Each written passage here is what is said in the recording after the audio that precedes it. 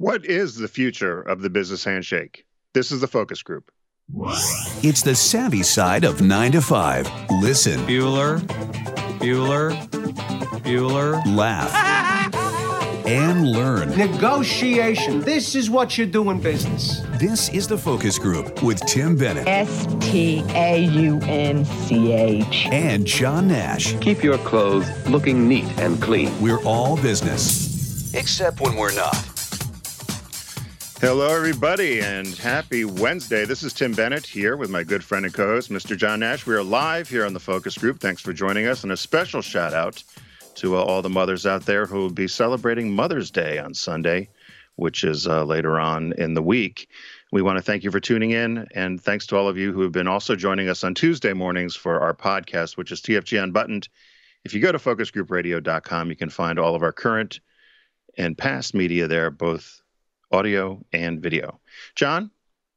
Yes. Why? I'm wondering why your lighting is brighter than mine. Am I doing something wrong? Do you have a lot of lights there? I guess I don't have a lot of lights where I am. Our house has 18 windows, 9 of which are upstairs, 4 of which are behind me, 1 in front of me. So we get a lot of light here and on a nice day. Yeah. Can you see me okay? I might have this cheap monitor that you made me buy, so I can't, see myself well. Don't give me the cheap monitor. You're sitting in front of an Apple display. You're back in G's side. I just wanted to check.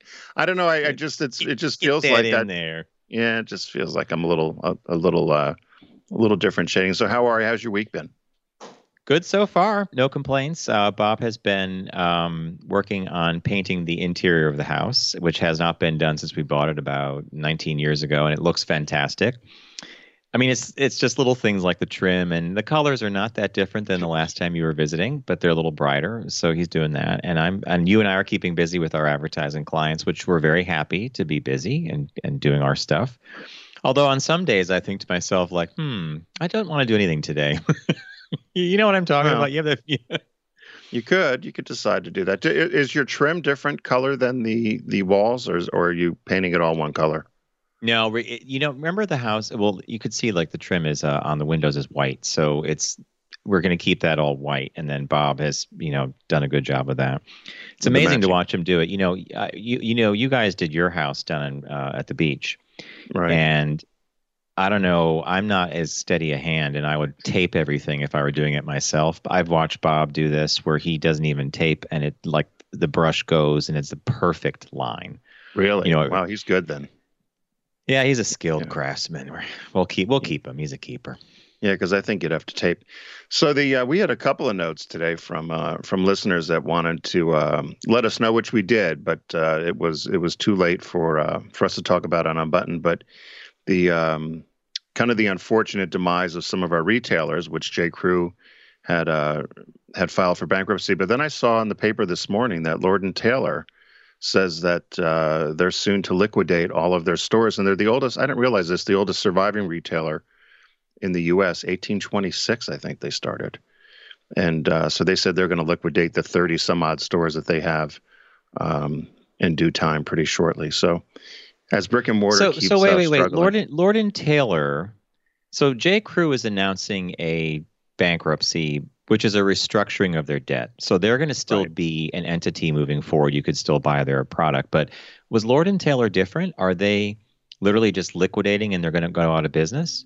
That's what it sounded like as I read it. It was on CNBC, and I read the piece on, I think it was CNN perhaps. But the way it sounded was it was very similar to, if you remember growing up, Woolworth or Grant's or Bradley's, when they went out, they essentially just said, we're closing, and they start consolidating merchandise and just blow it out. And then that's that. Unless somebody wants to purchase the name, I suppose.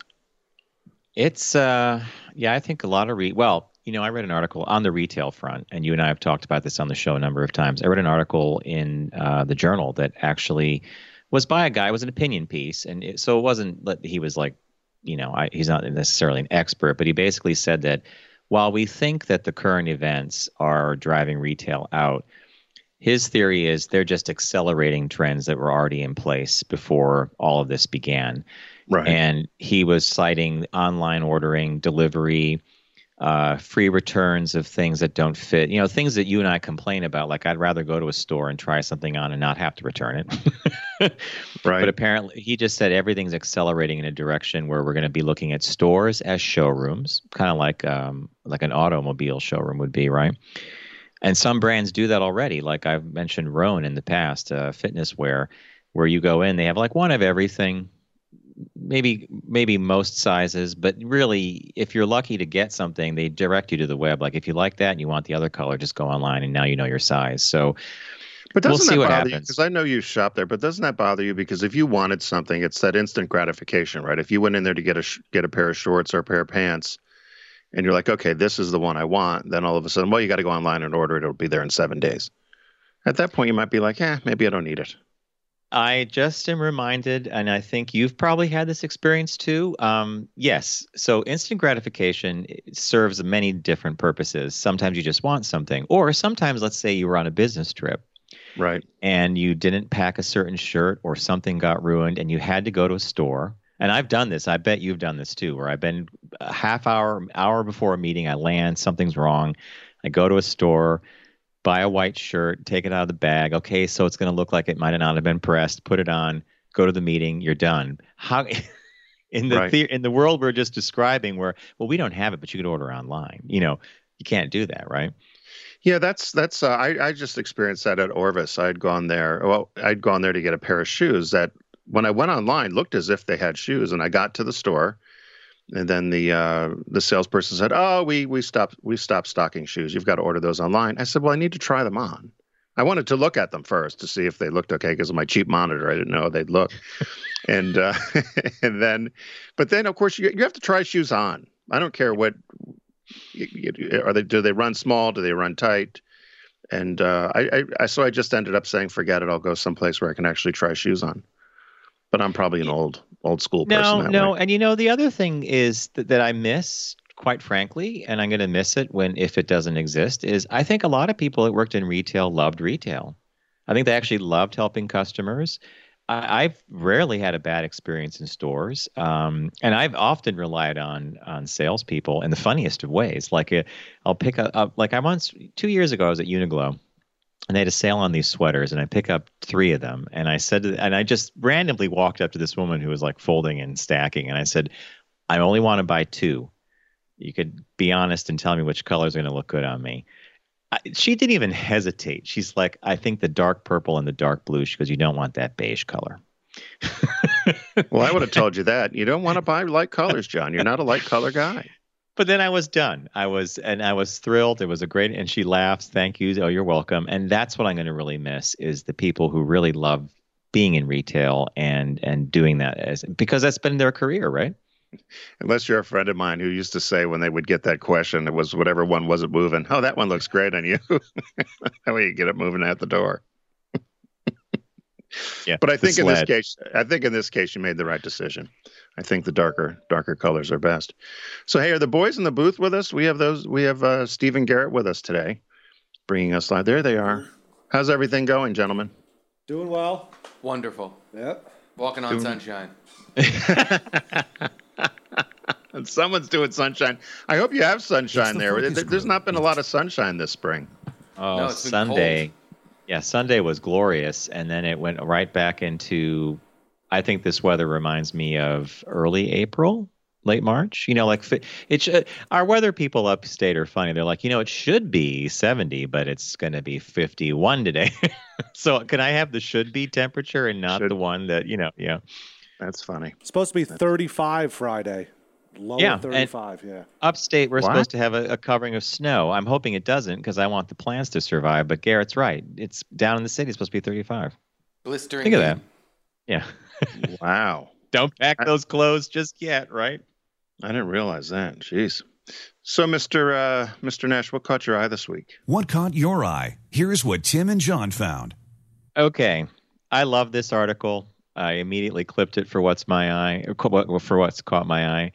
Because it mentions a machine that I knew people who had this. Okay, the headline is Under Quarantine, Vintage Solo Flexes Are Getting a Workout. And the article begins by profiling. You remember Solaflex? They had Well, it was the a ripped clothes hanger. body It was an guy. expensive clothes hanger. That's what it became for most people. Yeah. So the article kicks off featuring a guy named Steve Ackerman, who was a second lieutenant in the Marine Corps back in 1984 when he noticed a campaign on TV for the Solaflex ad. The ads featured model Scott Madsen, shirtless and ripped, with a price-conscious tagline that dubbed his torso the $495 body, which in today's dollars would be about $1,200 for a Solaflex. Wowed by the ads, Ackerman ordered a Solaflex and worked out on it pretty consistently for a decade. He's moved around a lot. He got married. His wife didn't really like having it so prominently in their apartment because, yes, it's just sitting out. It's a bench with the resistance band. So up to the attic it went. Here we go, 26 years later. Everybody across the country is locked down, and Americans are saying, okay, well, how can I figure out my fitness thing? Some lucky people have home gyms or a Peloton bike or forest or trails they could walk on or stuff at home. Then other people take Zoom classes. I've been doing it myself with yoga, as you know, which I think is fun. But then there's the lucky few who go up to their attic and drag out the Solaflex machine. And apparently, and by the way, the author of this piece also mentioned ThighMaster. Remember the ThighMaster? Yeah. Nordic Track, Bowflex, and the Gazelle Glider. The Gazelle. Love the Gazelle. That's the guy with the ponytail that would go back and forth, right? Is that the Gazelle Glider? So basically, a whole group of people and younger people are now discovering Solaflex because of its principle of resistance-based training. So it was these rubber bands that were, a certain thickness and resistance, easier on the muscles, better for the older generation. But I just think it's a riot that this stuff is coming back. There was a funny moment where they mentioned the ThighMaster, and didn't what's the Three's Company? Suzanne Summers used to hawk that, right? So she bought one of these for her 10-year-old son, who wanted to start exercising. It wound up stashed in a corner somewhere. She tried using it again a year or two later, and it snapped out from between her legs and cracked her in the face. And she said, "That's it. The ThighMaster's out of here." So Solaflex is back. People are dragging them out, and you can actually buy the bands for the Solaflex machine. There's a place that sells the old bands. And what did he say here? They've seen a 211. Yeah, the Privé Fitness, which makes replacement bands for Solaflex, Body by Jake and Weider machines, said March and April have seen a 211% increase in band sales. And before I let you do Caught My Eye, we have a listener in Florida who sent us something that was warm, that made my heart warm. It's our listener Rob, who's a big Star Wars fan. He is now the owner of 2, not 1, but 2 Baby Yoda dolls. So that's, I think, our next. If you put Baby that up, Yoda dolls. Do you see? Do Baby they talk Yoda or anything? No, I don't think they do. But Baby Yoda was the hit character, the breakout puppet character of Disney Plus's The Mandalorian, which takes place in the Star Wars universe. I love the show. I love Baby Yoda. But Rob sent me a picture of his Star Wars room.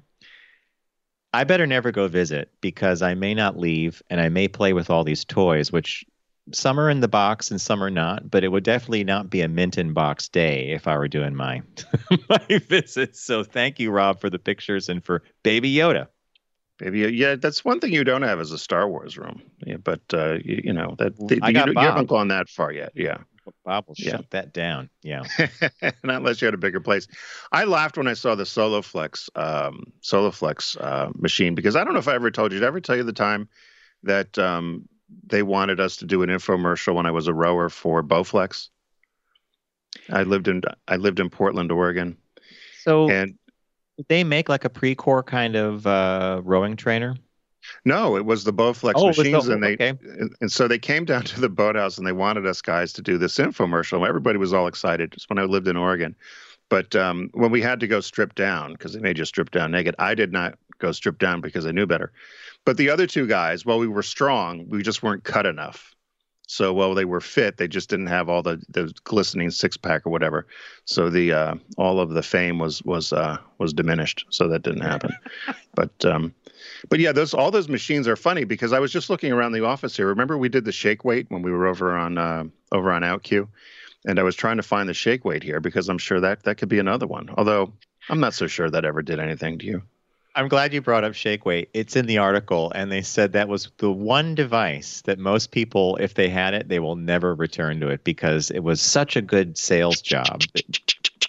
Yeah. We were convinced that we were going to have 6-pack abs in like two weeks just by shaking and that thing was really, shake weight was weird. I have to say that was not my favorite fitness thing. Well, that one and the one that was on, which I just saw advertised again. So they're bringing all these old things back on Shark Tank, where you stand on the plastic board almost like a saucer and you twist. I don't even know what the thing's called. Are you serious? Oh, you haven't seen that one? So it's No. like this bent piece of plastic, essentially. It's like an old flying saucer you used to go down the street with.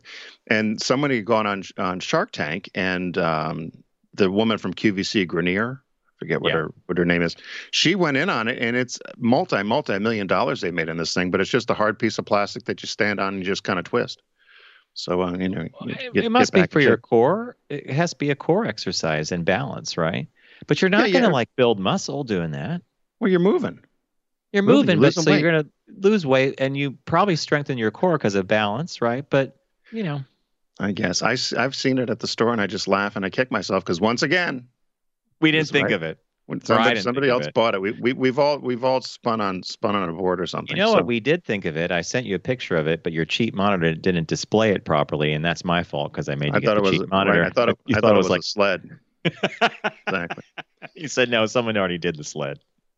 So my caught my eye is a very different thing, but I was wondering if you've experienced this. So when you type a sentence, do you hit the space bar twice? I love your caught my eye. When I saw this, I just smiled. Okay, the answer is this. When you're in typing class, you are taught to hit the space bar twice. Right. Okay. If you are a typesetter, like I was a typographer for many years and set type for magazines, 2 spaces is death knell. It's supposed to be 1 space after the period. So no, I actually type 1. I know you still are in the habit of 2, but is there actually an official thing about this outside of typesetting?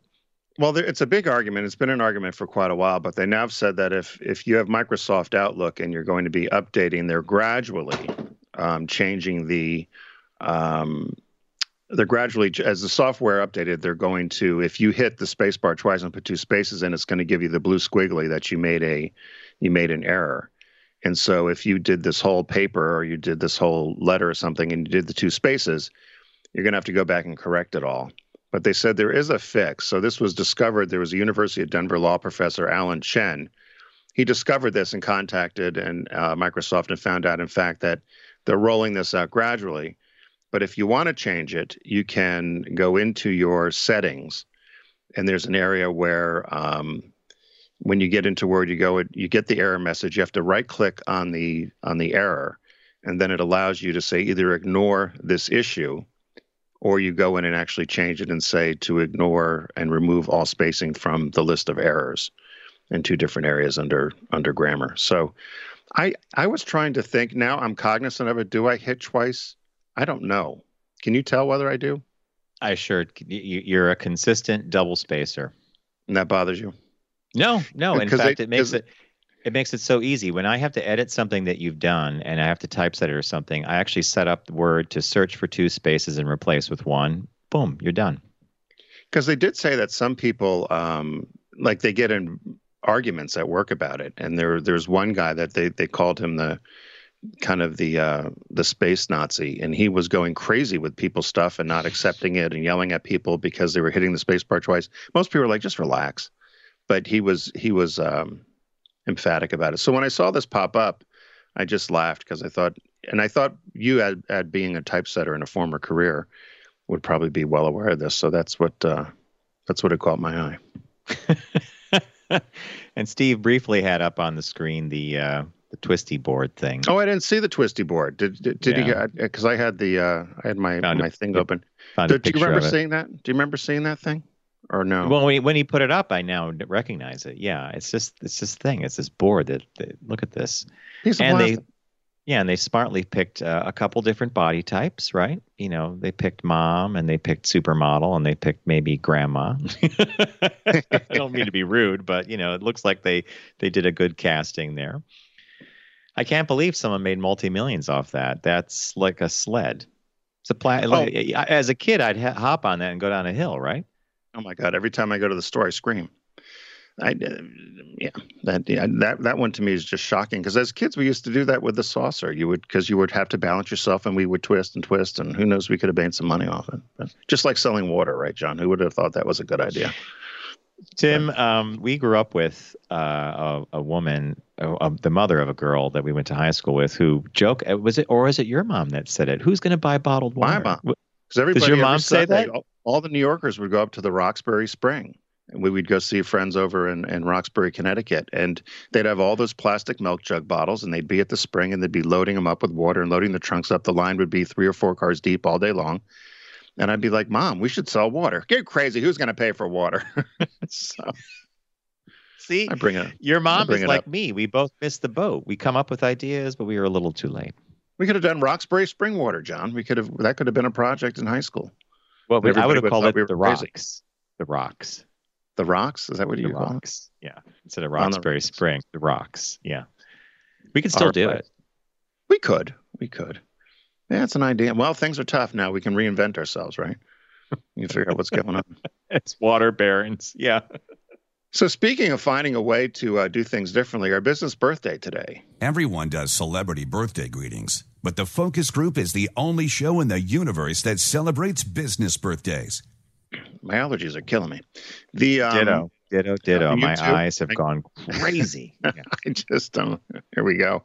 The Daniel Frank Gerber was born today, May 6th, in 1898.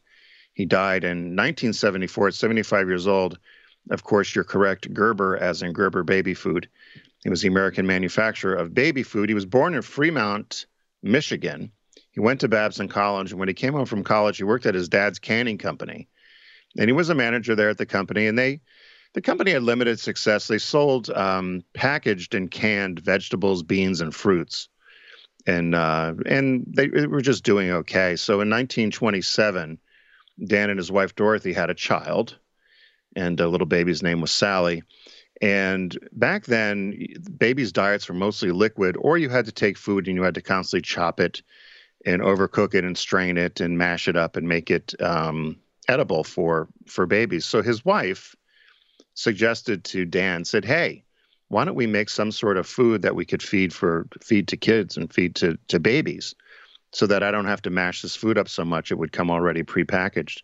So he convinced his dad. He talked to a number of nutritionists and experts to try to figure out what would work for baby food, and actually used his own child as a sampler to taste test the baby food. Convinced his dad to, instead of packaging just vegetables and beans and so forth, to do this baby food.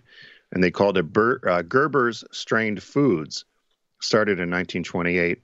And of course, by 1950, it was so popular, they ended up with 3 factories across the U.S. They were the very first company to ever package and sell baby food, and still going strong to this day. So much so that the company stopped making all other products and just concentrated on the Gerber baby food. The first baby, which everybody's familiar with if you're watching the video on the left, the iconic sketch of the baby was, the baby's name was Ann Turner Cook. It was drawn by an artist, Dorothy Hope, in 1895 timeframe. The baby was born in 1926. She became an English teacher and a mystery novelist. And currently, one of the Gerber babies, it's a baby name, I believe it's Lucas Warren, and he's the first baby with Down syndrome.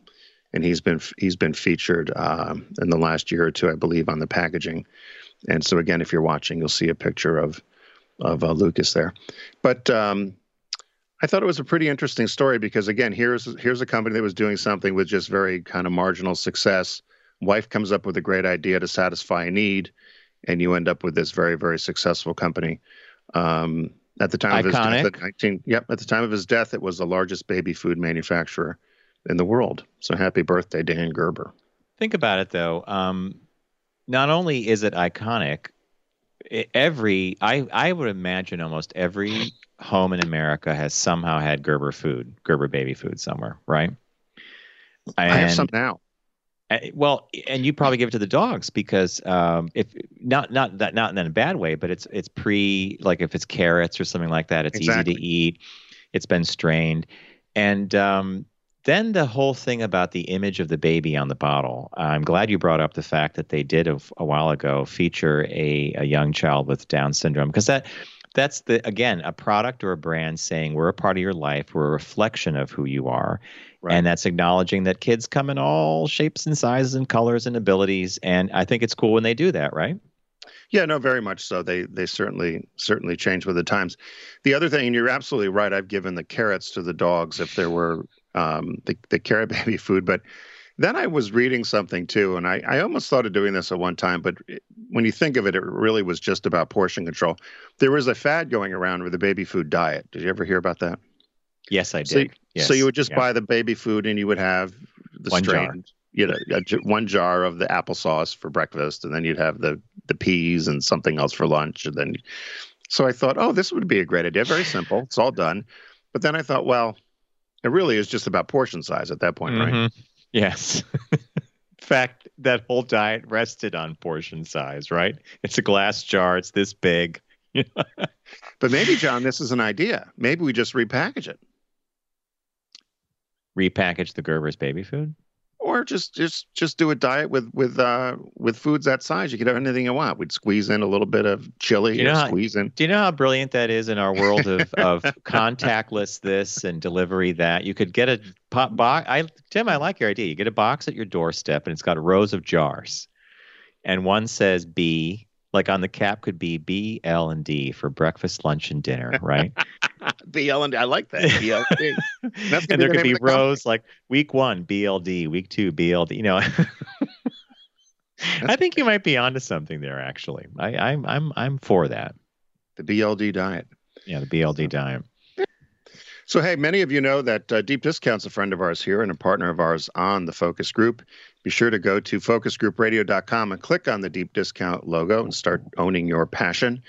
And you'll see Sharky the Shark while you're there as well. Sharky. Is Sharky in quarantine, or Sharky will make a visit someday again? Sharky puppets are elsewhere, and they need to be retrieved, which I'm going to be working on. And I'm also thinking in our digital format now that with the magic of how we're doing this, that perhaps there's some other ways of dealing with Sharky. Animation, puppetry. Well, that'd be a great idea. I don't know. Yeah. So right now there's a British sale going on. So John, what did you pick this week? Okay, so if you go to Deep Discount and you get there by going to focusgroupradio.com, as Tim said, click on the shark logo. I immediately did what Tim does. So I went to the British sale, and I went down to the menu structure, and I didn't want to stay on page 1. I went right away to page 6. And the page pops up, and what do I see? And I just thought, oh, I missed this. So the BBC, for many listeners, I bet a lot of people have read the book by Douglas Adams, The Hitchhiker's Guide to the Galaxy. There was several iterations after that, follow-up books, but The Hitchhiker's Guide to the Galaxy and The Restaurant at the End of the Universe, which were kind of a duo at the time, everybody loved them. It's comic science fiction. It's a lot of humor, a lot of stuff. The BBC finally made a TV show out of this back in the 90s, I think it was. And oh my God, it was a 6 or 7 part series. PBS aired it here in the US. The production quality, well, it's a level above, let's go to the barn and put on a costume and make a show. But it's done in earnest, and there's some fun graphics and great voiceover and good acting. So I found that Deep Discount is carrying the Hitchhiker's Guide to the Galaxy Special Edition. They remastered the BBC series, improved the audio, and included a bunch of behind-the-scenes documentaries. I can only say this: if you're a fan of the book or you know this BBC show, get the disc. You'll put it in. It will bring back great memories of when it first aired in the 90s, when we were on CRT TVs that were the size of, refrigerators. Remember how big the TVs used to be? Enormous. So my pick was the special edition of The Hitchhiker's Guide to the Galaxy, the BBC show, not the movie. Not the movie. Okay. I'll have to. I've not seen that, so I'll have to look for that. I don't know if it's your style. No, I don't. I'm just going to say right off the bat that although since you're not a huge sci-fi fan, you might see the humor and the irony in how they pulled this one off. But Well, we'll see. Well, yeah, if you tell me no, I'll listen because you generally have me pegged pretty good. I love the movie, and I hate all the things that you hate, Tim. So you might like it. Oh, okay. Yeah. See, Garrett and I are little soulmates. Yeah. Thank you for chiming in, Garrett. Thank you. He may be right, Tim. The movie, I enjoyed the movie. I enjoyed this series a great deal. Anyway. Cool. I was hunting around, and there was lots of things that would be familiar on the British sale, of course, but I found one that I had not heard about. Color Me Kubrick. Did you ever hear that movie? No. Is this about Stanley Kubrick? It is, but it's it's a true-ish, is what they say. It's a true-ish story. But so it was released in the U.S. later than it was initially in the UK, France, and Russia. And the original release date was 2005 and then re-released in 2007. It's about 96 minutes long. It's under $10. It's $9.48 for the DVD. But so John Malkovich delivers a charming performance, they say, as Alan Conway, who was a con man who went around for over a decade telling people he was the famed film director Stanley Kubrick.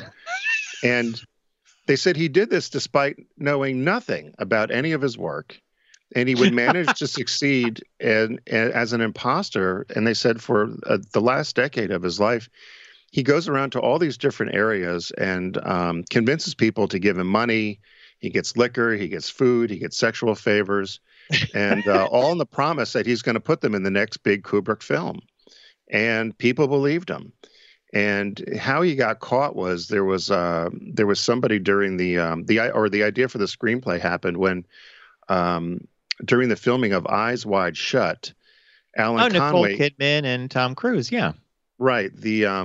So Alan Conway had been impersonating Kubrick for many years, as they say, and the information reached the director at that time. His assistant, Anthony Freewin, was the guy's name, and they kept getting phone calls of people complaining that, we met you and you said we're going to be in the movie and we're not in the movie, and we gave you money and we gave you gifts and all this other stuff. So Kubrick felt bad and asked all these people to come forward and try to figure out how to do some sort of make good, but they were all so embarrassed. None of them came forward because they all knew that they were conned. And so they decided to write this screenplay. So I thought it would be, I like Kubrick, but I just thought, can you imagine somebody, my friends and I one time in college, and it's funny this came at this time, we were talking about it last week. We had gone to this mall in Parkersburg, West Virginia, in these like Chess King clothes and told people we were the Psychedelic Furs band because we thought we might get some free stuff because they were playing in the area. And of course, we got nothing. And half the people we talked to had no idea who the Psychedelic Furs were. But I was thinking the same sort of thing. This guy was somewhat convincing that, hey, I'm Stanley Kubrick, and how about comping me my meal tonight? So, Tim, I saw this in the deck. And I was sure that it was going to be some kind of documentary about Stanley Kubrick, brilliant director. This is even better. I love the story behind this. So it's based on fact, right? And in the description it says, color me Kubrick, the true-ish. So I guess some of for the movie and obviously for entertainment's sake, maybe some of the cons were not true to form, but it was the spirit of the fact that this was a con man going around saying he was Kubrick. But and if you're not watching on our Facebook or YouTube right now and you're listening in audio, the cover of this movie, it says "Color" in big words, me Kubrick, and John Malkovich is clearly. That's clearly John Malkovich with those pink, like rose-colored glasses on, a pink tie, holding up like some rosé or something. It's a perfect pose of like the Hollywood kind of like, hey, I can put you in a film. Good pick, Tim. I'm you do surprise. You always surprise, which is what we all tune in for, right? Tim surprise. Well, sometimes we'll see. So what was the release this week? Okay, so the release this week is a movie called The Jesus Rolls. And it is in fact a de facto continuation of The Big Lebowski, which is Coen Brothers film, which it's just love The Big Lebowski. So I'll read this. It says, just out of prison with 2 strikes, Jesus Quintana, John Turturro, who actually, that's the character that shows up in The Big Lebowski, still quickly finds himself heading for the gutter as he and fellow parolee Peter, which is Bobby Cannavale, find themselves on a road trip, crime and sex spree. Already, I'm on board with a shampoo girl in tow. Writer-director Turturro, so John Turturro, who in fact was that character in The Big Lebowski, with the Coens brothers blessing and okay, reprises his role from The Big Lebowski for this unofficial spinoff, which is a remake of the 1974 French farce Going Places. Susan Sarandon's in the movie, as well as John Hamm and Christopher Walken. Pete Davidson is in it as well. So I had not really heard of this, and now I want to see it based on the cast and knowing, where it comes from and what the origins are. So the Jesus rolls. And there's a picture, and as you can see if you're watching, that's John Turturro holding up a bowling ball, licking it with his tongue. I guess that's for good luck. So, hey, let's recap. We want to thank Deep Discount for being with us, as always. But let's say again, it's the British sale. I picked the Hitchhiker's Guide to the Galaxy Special Edition, which is their BBC show from the 90s, remastered, better audio. And if you remember that show, you're going to love it. And then Tim picked Color Me Kubrick, which was not what I was expecting. And under $10, you got to add it to your bag, right? And then there's the Jesus Rolls, which is the new release this week on Blu-ray and DVD. So again, focusgroupradio.com, click on the Deep Discount logo, start your shopping. And what do we say, Garrett? Thanks, Deep Discount. All right, folks, we're going to take a quick break, and when we come back, we're going to discuss a shop talk that Tim found, and its question is fundamentally this: is the business handshake dead? We'll be right back.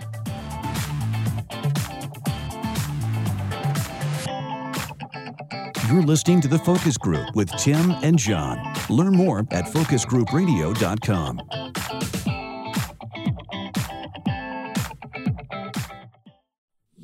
Focus on the savvy side of 9 to 5 with The Focus Group. Try, really try. Listen, laugh, and learn with Tim and John. I never try anything.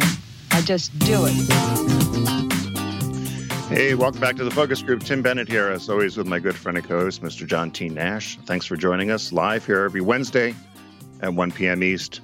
And also don't forget to check out our podcast, which is TFG Unbuttoned, which is released every Tuesday morning. You can find out all about us and all of our programming at focusgroupradio.com. So as John teased before we went to a quick break, our shop talk this week, there was in one of these job sites, there was a question that somebody had posed about whether the future of the business handshake will survive as we move forward in 2020 and beyond. And what I didn't pay attention to, there was always lots of people that we've known over the years that may be germaphobes, or they don't like shaking hands, or people have a weak handshake and you judge them as a certain way. But the one thing I didn't really think about is a lot of times they said deals are done over a handshake, or we shook on it. And so they said, will this still, so the question they posed is, will this go away, or will there be other ways for us to do greetings?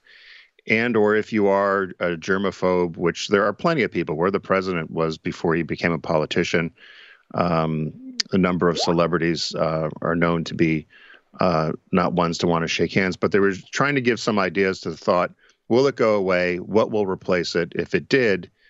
And then there's a conclusion, which I was surprised about at the end, that we'll get to. So what was your take on this, Mr. Nash? It was fascinating because I agree with you. I've been examining, after I read the article, not once but twice, I've been examining my own relationship to the handshake. And, this is a fascinating thing because the author also points out that it's different for women. And it's sometimes it seems to be a very guy thing. Like the way I was introduced to this was a father and a grandfather who were insistent that you had to have a good handshake. Firm, it was right. And it was all these things. It was, you have to really clasp the hand. You have to go web to web. I'm holding my hand here. You can't see, but there was all this stuff, and you can't hold it too long. And so there was an art form to it, actually. And I remember many points in my career where I was meeting a client or someone for business, and they would say, "Oh, you have a great handshake," or you would get complimented on your handshake, which was a kind of, I guess, a unusual way of confirming that you were part of the club that knew how to do the handshake. But then as the years passed, I would meet people that didn't want to shake hands, or there are cultural differences where someone would just bow their head as if to say, hello, how are you? And you'd go to put your hand on awkwardly. They wouldn't, So Dr. Fauci a while ago said, the handshake can go away forever. I wouldn't care. I would care about it. I think it's a great way of connecting with someone, another human being. But the article did raise some great questions about its inherent meaning and how, people judge you on it. Did you do it right? If you're a woman, can you be feminine? Can you be this? He does conclude the article by saying that even though it's going to be out of favor for a while, that in fact he is hoping and he's betting that it will in fact be part of our culture moving forward. Yeah, it's funny. I had just met somebody last week that had stopped by the house, and after we were finished, I put my hand out to say goodbye. And he just looked at me. I said, "Oh my God, I'm sorry." And he said, "Yeah, we're going to have to get used to that." But we exchanged business cards and phone numbers, and he was going to come back, and I said, "What's your name?" Back and forth, and then I realized, I thought, I guess that was kind of stupid for me, but it was automatic. You put your hand out to thank somebody or greet somebody, or end a conversation and part. So it will take some getting used to. What this article goes into is 4 different tactics that they talk about on how you can avoid the handshake in business, but you have to be careful, and a lot of it's in context. So the first one was the first tactic was to drive the introduction, and they said that so if when you go to greet somebody, if you are fearful or you don't want to shake hands, perhaps you decide as the I don't want to see the instigator, but as the person to drive the introduction as to whether it's going to be a bow or you do something different and let the person know that I'm not going to shake hands. But that one to me, I felt was a little bit, I still think it's a little bit dicey. If you walked up to somebody you didn't know, and particularly in Western culture, if you did a little bow, how would you receive that, John? Well, upstate, they would look at you like where are you from? I think that I would avoid that and maybe just not extend the hand, or like, so as Tim said, there are 4 of these thought processes or tactics for doing this. This first one, as Tim said, was, you drive the introduction, but I agree with you, Tim. I don't know that you would, we're not wired to look at the bow as a formal introduction, right? So right. It could possibly go as being missed. Right, and even when I would go to, because the bow is very much used in Asian culture, particularly in Japan, we'd always get a polite bow followed up with a handshake, and but acknowledging their Western, yeah, and there was just something more personal. I like the grace of a bow. I always thought it was very respectful, and there was something I liked about the bow, but it doesn't feel as intimate, I guess. Don't the Japanese also have a method of presenting their business card to you that involves the bow? So yes. It's in both hands, and they bow and they politely put it in front of, and that's when you receive it. So that's a whole thing, and I get that. The second tactic they had here was, how about a fist bump? And he said, it's not a long piece, but he says, keep in mind that I would not recommend this as your handshake alternative in a professional business environment. I wasn't aware that the fist bump was controversial at all. I think of it as a very casual way of saying hello to someone. Like if I've been on a bike ride with someone and we're parting ways, I say, hey, safe home, watch out for traffic. The fist comes out because you don't have to, it's just a quick way of making contact with someone. But this would not be my first go-to either for a business setting. Do you agree? I think it's kind of a bro thing, the kind of the dumb jock. I hate to say it that way, it's stereotype, but to me it feels like the bro thing. And I can't imagine a female doing that in a business setting either. Mm-hmm. It's just not, but I've seen lots of people do it. It was a big thing. I've seen it at a couple of corporate events where the guys would greet each other that way because there was less contact. It was almost a very macho thing. Yeah. But you and I don't respond to that. The third one was use an excuse, and they say here, "Oh, I'm sorry, I can't shake your hand right now. I've got cold," or "My hands are all germy." And I think if you say that lightly, it's one thing to provide the excuse, but I don't know if you can use that all the time. I felt it was And really flimsy, that tactic. Like, yeah. who you know, I'm sorry, I just went to the bathroom and I had nowhere to wash. you have stay to, away. you have to invent a crazy thing to get out of doing something as simple as maybe you just simply say, "Hey, I'm no longer comfortable doing this, but I want to say hello to you."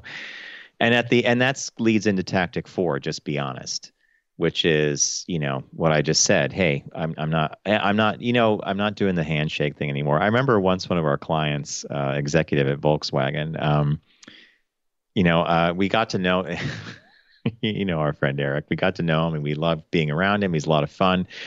And one night we had this big corporate dinner thing, and afterwards he's shaking people's hands. And you, Tim, you're very good. You're like, okay, you waved goodbye. But I went and gave Eric a hug, and as I'm giving him a hug, he goes, "Oh, you're a hugger. Okay." And from that day forward, I saw him like a month later. He was in New York for something, and I said, "I'm not going to hug you because oh, no, it's okay. I just had to classify you. Now I know you're a hugger." So was he offended by that, you think, or no? Not at all. Not at all. But No. he clearly, we talked about it years later, and he's just not one of these people that thinks that kind of personal contact's even necessary in business, let alone, in other things. So, Right. But he does it. Yeah. I was at one time at a business dinner, and a personal friend of mine saw me, and I was with my boss and a bunch of other people, and he came up to like give me a hug and like a hug cheek to cheek sort of thing. And I shoved him back. I still remember, because I'm sitting at a business dinner. You don't know these people. And I thought, just shake my hand. I remember shoving him. You idiot. Hey, I got a note from Garrett that we have Don calling in from Alabama. Don, are you with us? Oh, Don, it is so good to hear from you. How are you doing, my friend? I'm doing well. Just to stay on topic for a second, I was called to the office of the CEO of a global multinational, multi-billion-dollar company, and he did the elbow bump. The elbow bump? Yeah, that's what they were. The CDC was recommending that as the way to say hello, right? Yeah, and he's not even American; he's European. But he was in town and wanted to sit down and discuss a couple of things. And I walked up to him like, handshake? No, can't do that. Fist bump? No, we're not bros. And he put the elbow out, so we did the elbow thing. Did you do it too then? So you did it? He did it first, and then you No, did it? He did it first. He extended it first, and then I reciprocated. He said, "We don't shake right now." And so he did the elbow thing. And the thing about the elbow thing is, though, everyone's told to sneeze into their elbow.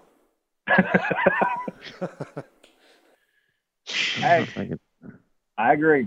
But, John, I have a question. Yes. To your right on the bookcase, there is a familiar-looking silhouette that I'm not quite sure what it is. So It looks like it might be an A, possibly a B class, but can you elaborate? Because I can't see the engine pylons clearly. Don, you are so smart. Okay, so back behind me is a toy, a highly detailed toy. It is the collector's NCC item. Collector's item. It also talks. If you push the dome of the bridge, it says "Con," or it's from the. So it's the Starship Enterprise NCC 1701 A. So this was the refit of the Enterprise that we saw in the motion picture. The fact that you picked that out, because it's visible, you can see it. Yeah. But it replaces all the models I ever built of that ship. The toy looks better than any model kit you could buy. Highly detailed, 2 AA batteries. Now and then Bob will walk by and push it and it goes, "Khan," or I don't like to lose. It has this whole audio thing from the Wrath of Khan. So it's my Enterprise, yeah. But the A, my favorite design, by the way, is that. And I have to compliment Tim on his presidential office look there with the out of focus flag in the background. The American flag.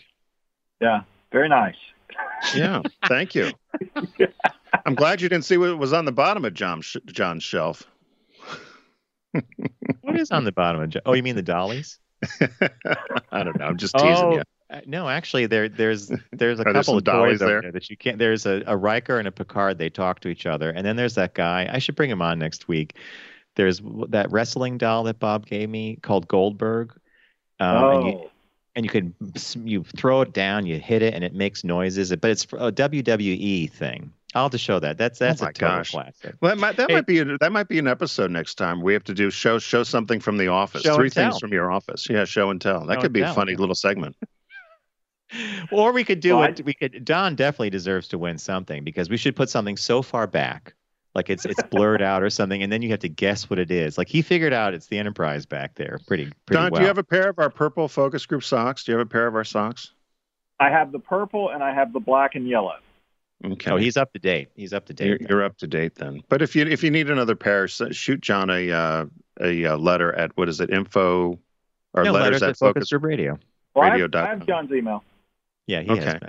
He knows how to. He's got my digits. Give us your address and we'll shoot you down something.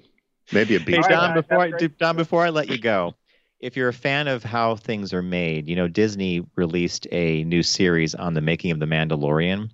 And last night's episode, or the one they released on Monday for the May the 4th, is the directors talking about directing. And I love behind the scenes stuff about people and how they get their passion and where they. So you might enjoy it. I'm just going to recommend that. I appreciate it. Thank you, sir. I have a quick question for you, Don. Yeah. The government had released those UFO sightings supposedly that the Air Force pilots had seen. And there's the one that looks like that Tic Tac. That's they were calling it a Tic Tac that was off the coast. I believe it was San Diego. Is that? Do you think it's plausible that is something of this Earth, or do you really think that was? Did you see the video? Do you think that is truly something? What do you think? Is that really from some other world? Do you think? I will answer that with this. I used to work with a colonel who was retired from Air Force Reconnaissance, who used to fly, one of the aircraft he used to fly was the SR-71 Blackbird, and this was before it was declassified. And he would listen on the open frequencies as he was having to decelerate to come in for a landing at the number of UFO sightings that were being reported that were his aircraft. So I won't say that it's not possible, but given the state of art of the Aurora project and the UAV platforms that are being developed under Aurora, I also wouldn't be surprised if what you're seeing are unmanned hypersonic or high-speed aerial vehicles that don't have to conform to the traditional rules of acceleration and deceleration because they don't have a human pilot. So they're able to take staggering G-forces because the systems in the airframe are hardened for that, and they can maneuver in ways that a conventional piloted aircraft can't. Wow. Okay. Tim, do you want to believe that that we're no, I being believe I believe there's something else out there, of course, and I would hope that we find something out there. But I just know that from everything that I've read, and I'm not anywhere near the scholar that you and Don are, that it would take longer than we could survive as humans to get to one of these other places that may have an Earth-like planet. True. So very true. That's why when I saw something like this, I thought, this is pretty interesting. If in fact it can move at this sort of speed, and there's a civilization that may be billions of years ahead of us in terms of technology. That's all. Well, you're assuming that flight, that either wormhole or certain very advanced, for us, theoretical forms of travel to cross great distances hasn't been conquered, because I can send you several documentaries, from the 1940s that talked about how passing the sound barrier would disintegrate a human body, and how doing such a thing would explode your heart or liquefy your brain. And then once it's done, it's done.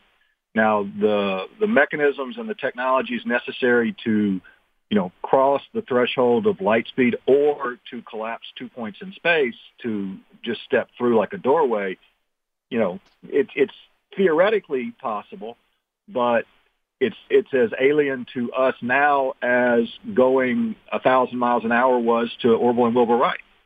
Right. Okay. We understand the concept. We don't understand the mechanism. Right.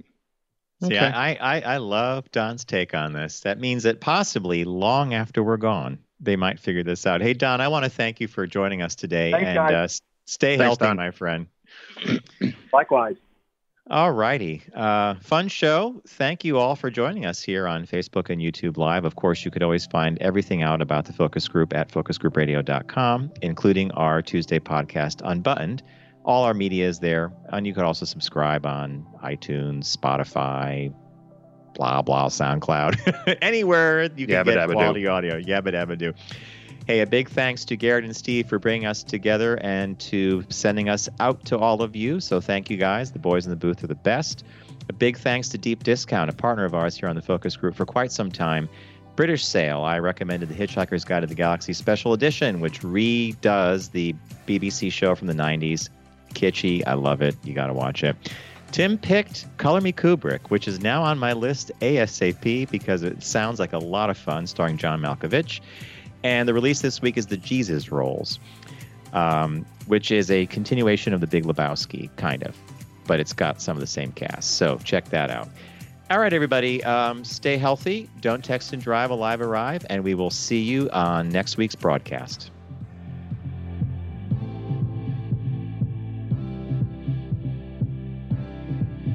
It's The Focus Group with Tim Bennett and John Nash. Accessible on all platforms. Subscribe, like, and rate us on your platform of choice. Learn more at focusgroupradio.com. That was a stunning focus group.